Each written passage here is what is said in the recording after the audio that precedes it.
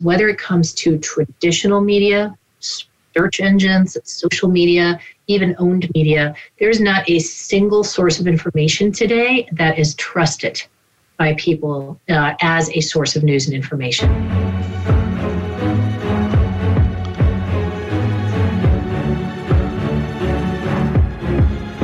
Welcome, B2B startups, change-ups, scale-ups, and grown-ups. This is the B2B Lead Gen Podcast. I'm your host, Eric Schwartzman. Let's do this.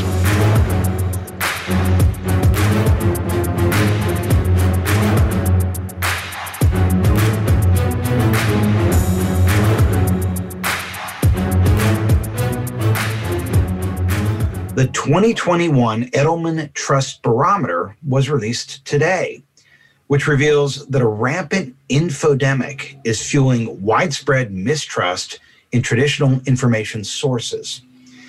People don't know where to turn for reliable information.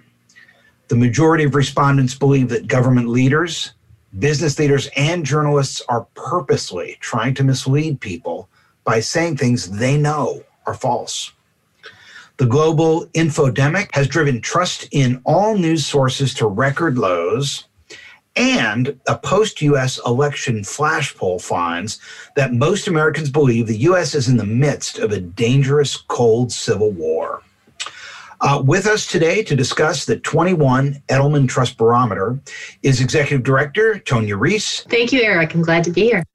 Now, the Trust Barometer talks about a new era of information bankruptcy and a trust ecosystem unable to confront it. What does that mean? Explain that to us. We're talking in the report about, in fact, we call it an infodemic, the lack of trust in information and the lack of a shared sense of truth. It's become so pernicious that it literally is a public health emergency in and of itself. What we're talking about here is made up really of a number of different strands coming together. Number one, trust in news and information sources is at an all-time low. We surveyed people in 28 different countries. This is a global study. And what we found is whether it comes to traditional media, search engines, social media, even owned media, there's not a single source of information today that is trusted by people as a source of news and information, right? So just shocking declines across the board. We've also seen declines across the board in trust in spokespeople, right? So who do we trust to tell us the truth? There is a loss of credibility for CEOs, for boards of directors, for journalists, technical experts, company experts. All of them declined in trust. And if all of that wasn't bad enough, people actually believe that societal leaders are deliberately spreading lies and misinformation, right? Whether it's government officials, journalists, or business leaders, all are suspected of not telling the truth.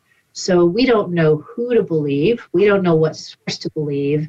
And, we just, as a result, don't have a set of shared, reliable facts and informations from which to go forward and make important decisions on. And when I say that this is a public health crisis, I mean that quite literally. We looked at whether people practice what we call good information hygiene, right? Are they engaged with the news? Do they avoid echo chambers? Do they verify information and do they vet it before they share or amplify it? And we found that people with good information hygiene, as we called it, are 11 points more likely to say that they're ready to be vaccinated against the COVID virus than people with poor information hygiene.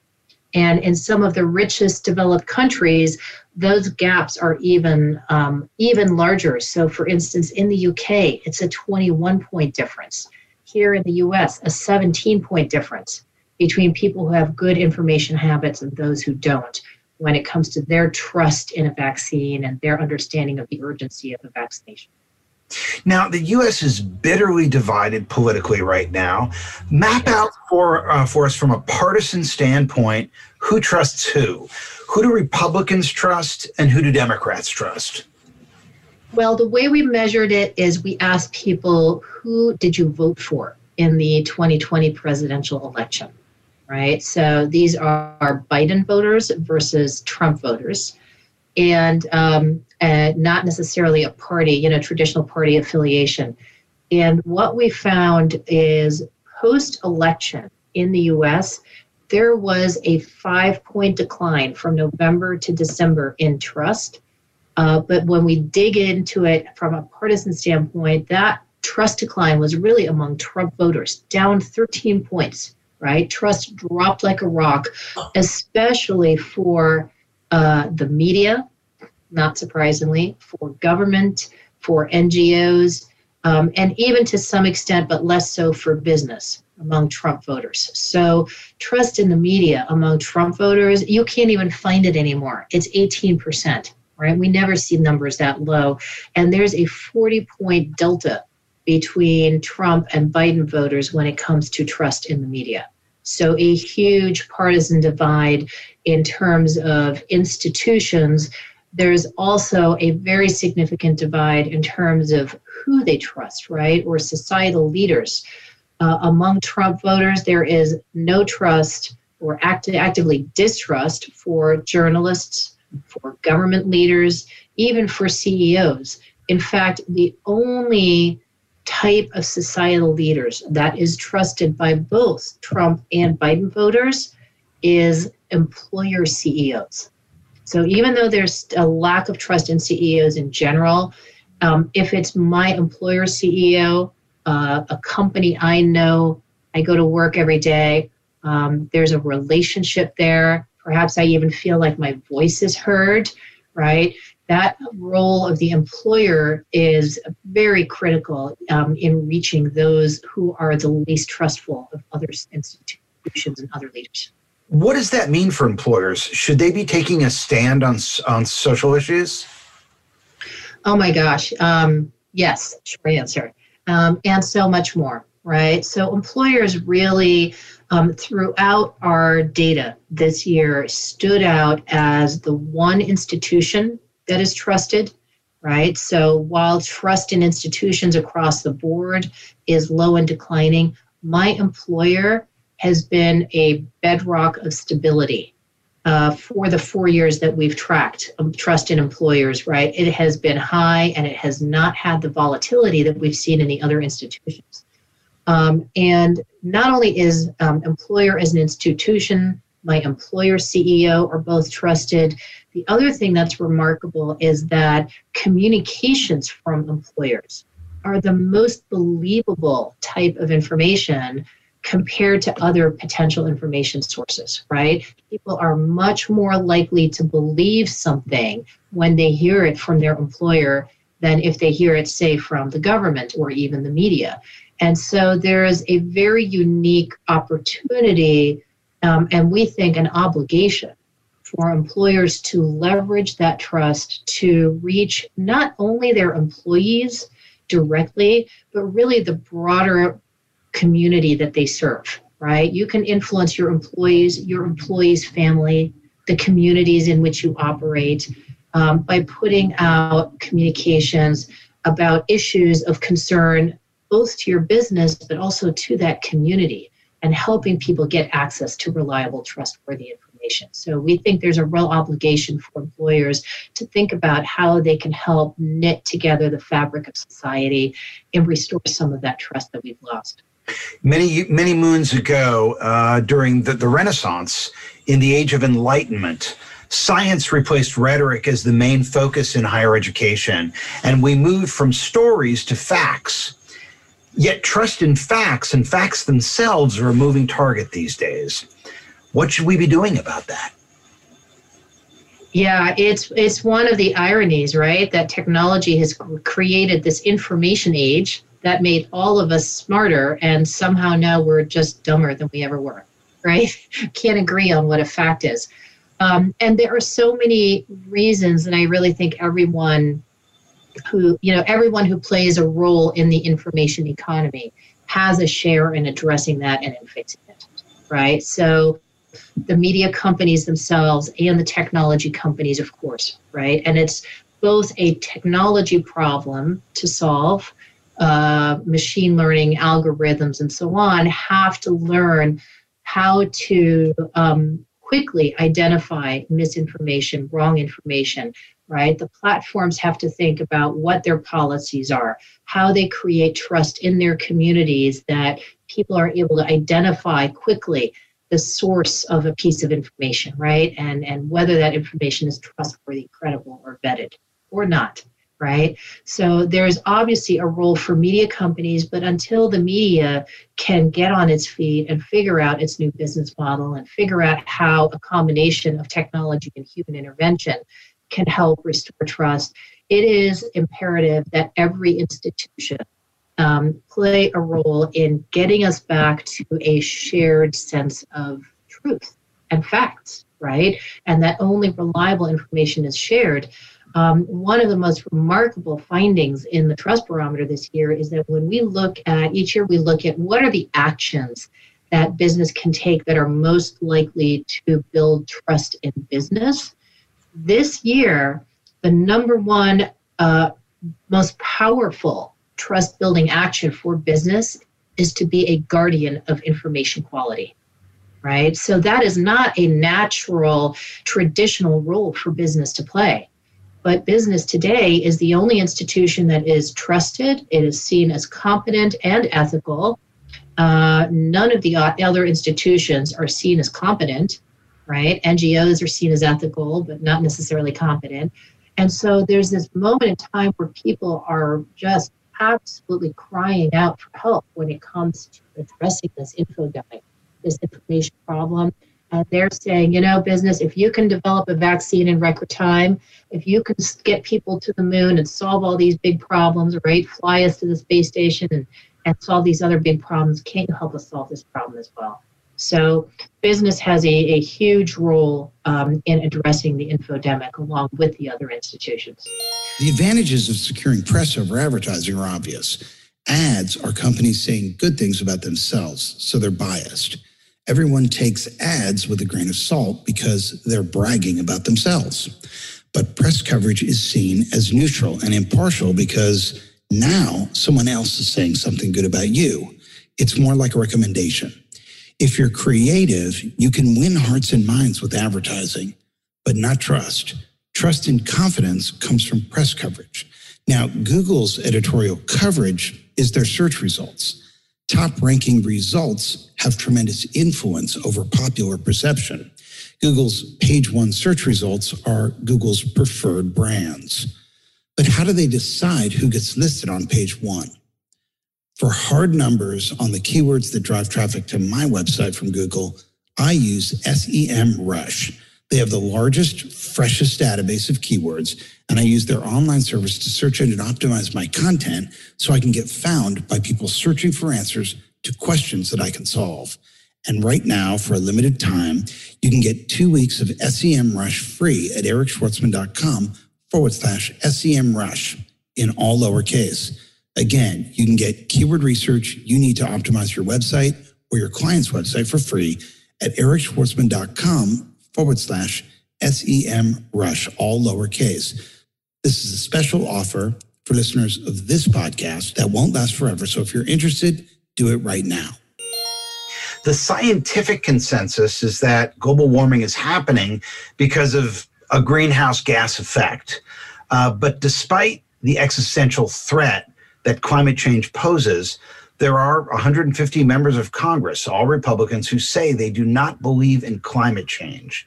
If that's puzzling to you and you'd like to understand why that's the case and what you can do about it from a public affairs perspective, to make that position politically unsafe, download my new report, How to Win Support for Climate Action, at www.ericschwartzman.com. Tonya, where is the U.S. from a trust standpoint this year versus last year? Not in a better place, in a worse place. And it's remarkable that the U.S. this year, after the election, right, when trust declined a further 5 points, right? If that was to be compared to the rest of the countries in the Trust Barometer ranking, that would put the U.S. third from the bottom of the list of 28 countries. Only countries that have trust lower than the 43 points that the U.S. currently has are Japan, which has yet to recover 10 years later from Fukushima, and Russia, who has been sitting at the bottom of the Trust Barometer list. So that is not great company for the U.S. to keep. We have been in distruster territory for years. Similar to the global average in the U.S., it's also business that is the most trusted, but barely out of distrust territory. And the other institutions are all distrusted. So we have a lot of work to do here in the U.S. How does our trust ranking compare to China? Great question. China is a country, remember that trust is a forward-looking metric, right? And it is very much correlated and linked to people's sense of economic opportunity and a sense that their lives and their families' lives are going to be better than if 5 years from now than it is today, right? And so many of the developing markets that we measure tend to have higher levels of trust. And China, for the last few years, has been either the most trusted, either number one or number two on our ranking for a number of years now. We did see in China this year a big decline, minus 10-point decline in trust overall, January to January. And that is the biggest decline we see in the barometer this year. But it does leave China at 72% trust, still near the top of the barometer, just below India, I think it is. As a result of this sort of daily diet of distortion, we no longer believe our leaders, and 57% of respondents said government and business leaders purposely try to mislead us. What does a healthy news media consumption diet look like? It really is remarkable, right? The actual stat is our government or business leaders are purposely trying to mislead people by saying things they know are false or gross exaggerations. 57% agree with that for both of those. A healthy news diet, right? We measured this year something new, which we're calling information hygiene, right? Do people practice good information hygiene? Because increasingly, we've gone from a world where we all turned on the evening news every night and listened to Walter Cronkite lay down the truth, to a world where we're on our own, right? We've got our own algorithms building our news feed. We're using search engines to try to figure out if something is true or not, right? So people have to today take much more responsibility for their own information diet than they've had to do in the past. And one of the things that has actually increased in importance this year is people's understanding that, I need to pay more attention to my own media literacy and my own science literacy, right? If I'm going to navigate, for instance, the truth about the pandemic or about what's happening with an election, say. So there are 4 dimensions that we've identified related to a good information hygiene. First, you have to be engaged with the news, right? You have to be a regular consumer of information from multiple sources.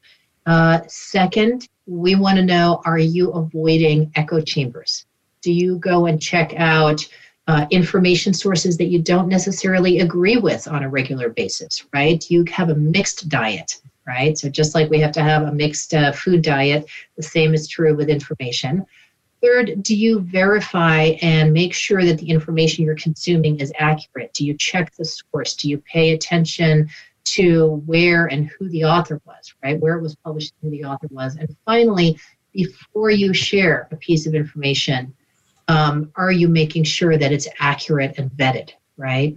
We found, unfortunately, that only 1 in 4 people right now can be characterized as having good information hygiene, which we define as you do 3 of those 4 things, any 3 of the 4. And even among people who share information on a regular basis, who forward news stories and so on, less than 1 in 3, 29%, say they have good information hygiene. So we have a long way to go. People recognize it's important, but I don't think everyone has the tools to really make sure that they're getting information that's been accurately filtered and vetted. For those that are interested, also share a link to the All Sides Media Biased chart, which shows you sort of left, center, and right media. And you can consume all three and make up your own mind. Trust is a byproduct of truth. It comes partly from doing what you say you're going to do, and being straightforward with people about that. But the algorithms that we rely on to find and share information online make visibility a factor of engagement rather than truth. As you think about the research methods that Edelman uses to score trust, could you foresee how these models or equations could be used as ranking factors in popular search and social networking algorithms? Yeah, there are definitely a number of initiatives underway to try and rank or score content based on its trustworthiness or, the source and the accuracy. The methodologies that we use are really designed to look at trust in institution rather than specific or individual pieces of content. So I'm not sure whether they would be helpful in informing some of those efforts. But I know that the major platforms all have initiatives underway to try to really address this question of how do you build more trust in a source. From what I have seen and heard from people who are working on this, the answer is complicated, and it's going to have to be a combination of both human judgment, right? Using human judgment to differentiate and distinguish for each community. Where do you draw those lines? How do you put safeguards, right? And how do you empower people to understand when something is factual and when it's true and when it's not? But then also, it's just so critical to use technology itself, right? Machine learning algorithms as a way of quickly then identifying, because we also see how easy it is, especially for the more sensational or salacious pieces of misinformation, to spread very quickly, right? So you have to identify those conspiracy theories, those pieces of misinformation before they have the ability to really spread too far, just like we have to identify, do the contact tracing on a virus. You need to do the same thing with misinformation. Do you have confidence that those types of technologies, neural networks and artificial intelligence, will rise to the challenge? And if so, do you think it's a short order thing, or are we looking years out? Well, technology got us here, right? So technology is going to have to be part of the solution. But I don't think that businesses really, or any institution, can solve this problem on its own. And I'll give you an example. The whole controversy around Trump having been banned from the social media platforms, such as Twitter and Facebook and others. Rightly so. That's a very controversial decision, and it's one where the businesses and the companies have stuck their neck out, made a decision, are taking the heat. But wouldn't it be much better if it was a broader conversation that included members of the public, that included NGOs and experts in the topic, and that even included government regulators and officials, right, all around one virtual table, coming together to agree on policies, guidelines, rules, regulations, that then in turn will build the confidence and the trust of the public. So, our very strong advice is that, yes, unfortunately right now, business is in a position where it must lead, where it must take a stand, where it must be sort of the last bulwark, right, against this huge wave of mistrust and misinformation that we're being drowned in. But at the same time, it is essential that business not do this on its own. Right? It is essential that the platforms, the media companies work with the regulators and with other industry sectors, with community organizers and leaders to establish, common ground around what do we want our rules to be around how information is shared.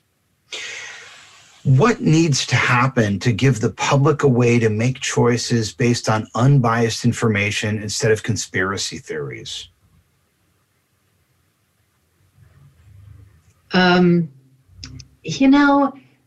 I think right now we need a real call for leadership. We need societal leaders of all kind to say it is time to get beyond the political conversation, right? The politicization of information and facts. And we need to get back to a shared sense of a fact is a fact, and it has nothing to do with left or right. If it is based in science, it is a scientific fact that should not be politicized.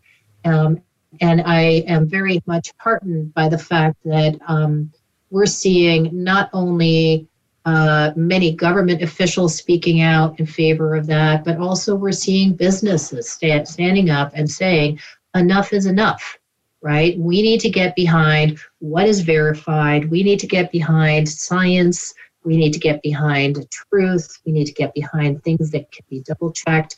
And that is where we're going to draw the line. And we're no longer going to put our money or influence behind people who are bad actors and actively spreading misinformation to the public. It needs to start there. What can we do to restore public confidence in government and the news media? Well, again, it comes back to a commitment to facts and truth, right? It has to start there.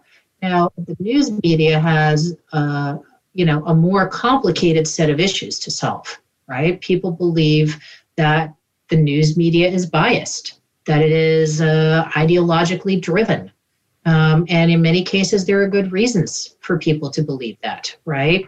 I think people also understand that the news media has a business model problem to figure out, right? That it is currently incentivized to run stories that are perhaps overly sensational in order to get those clicks, right? Or to drive clickbait. So, we need a longer term conversation around what is the right business model for getting accurate information out to the public.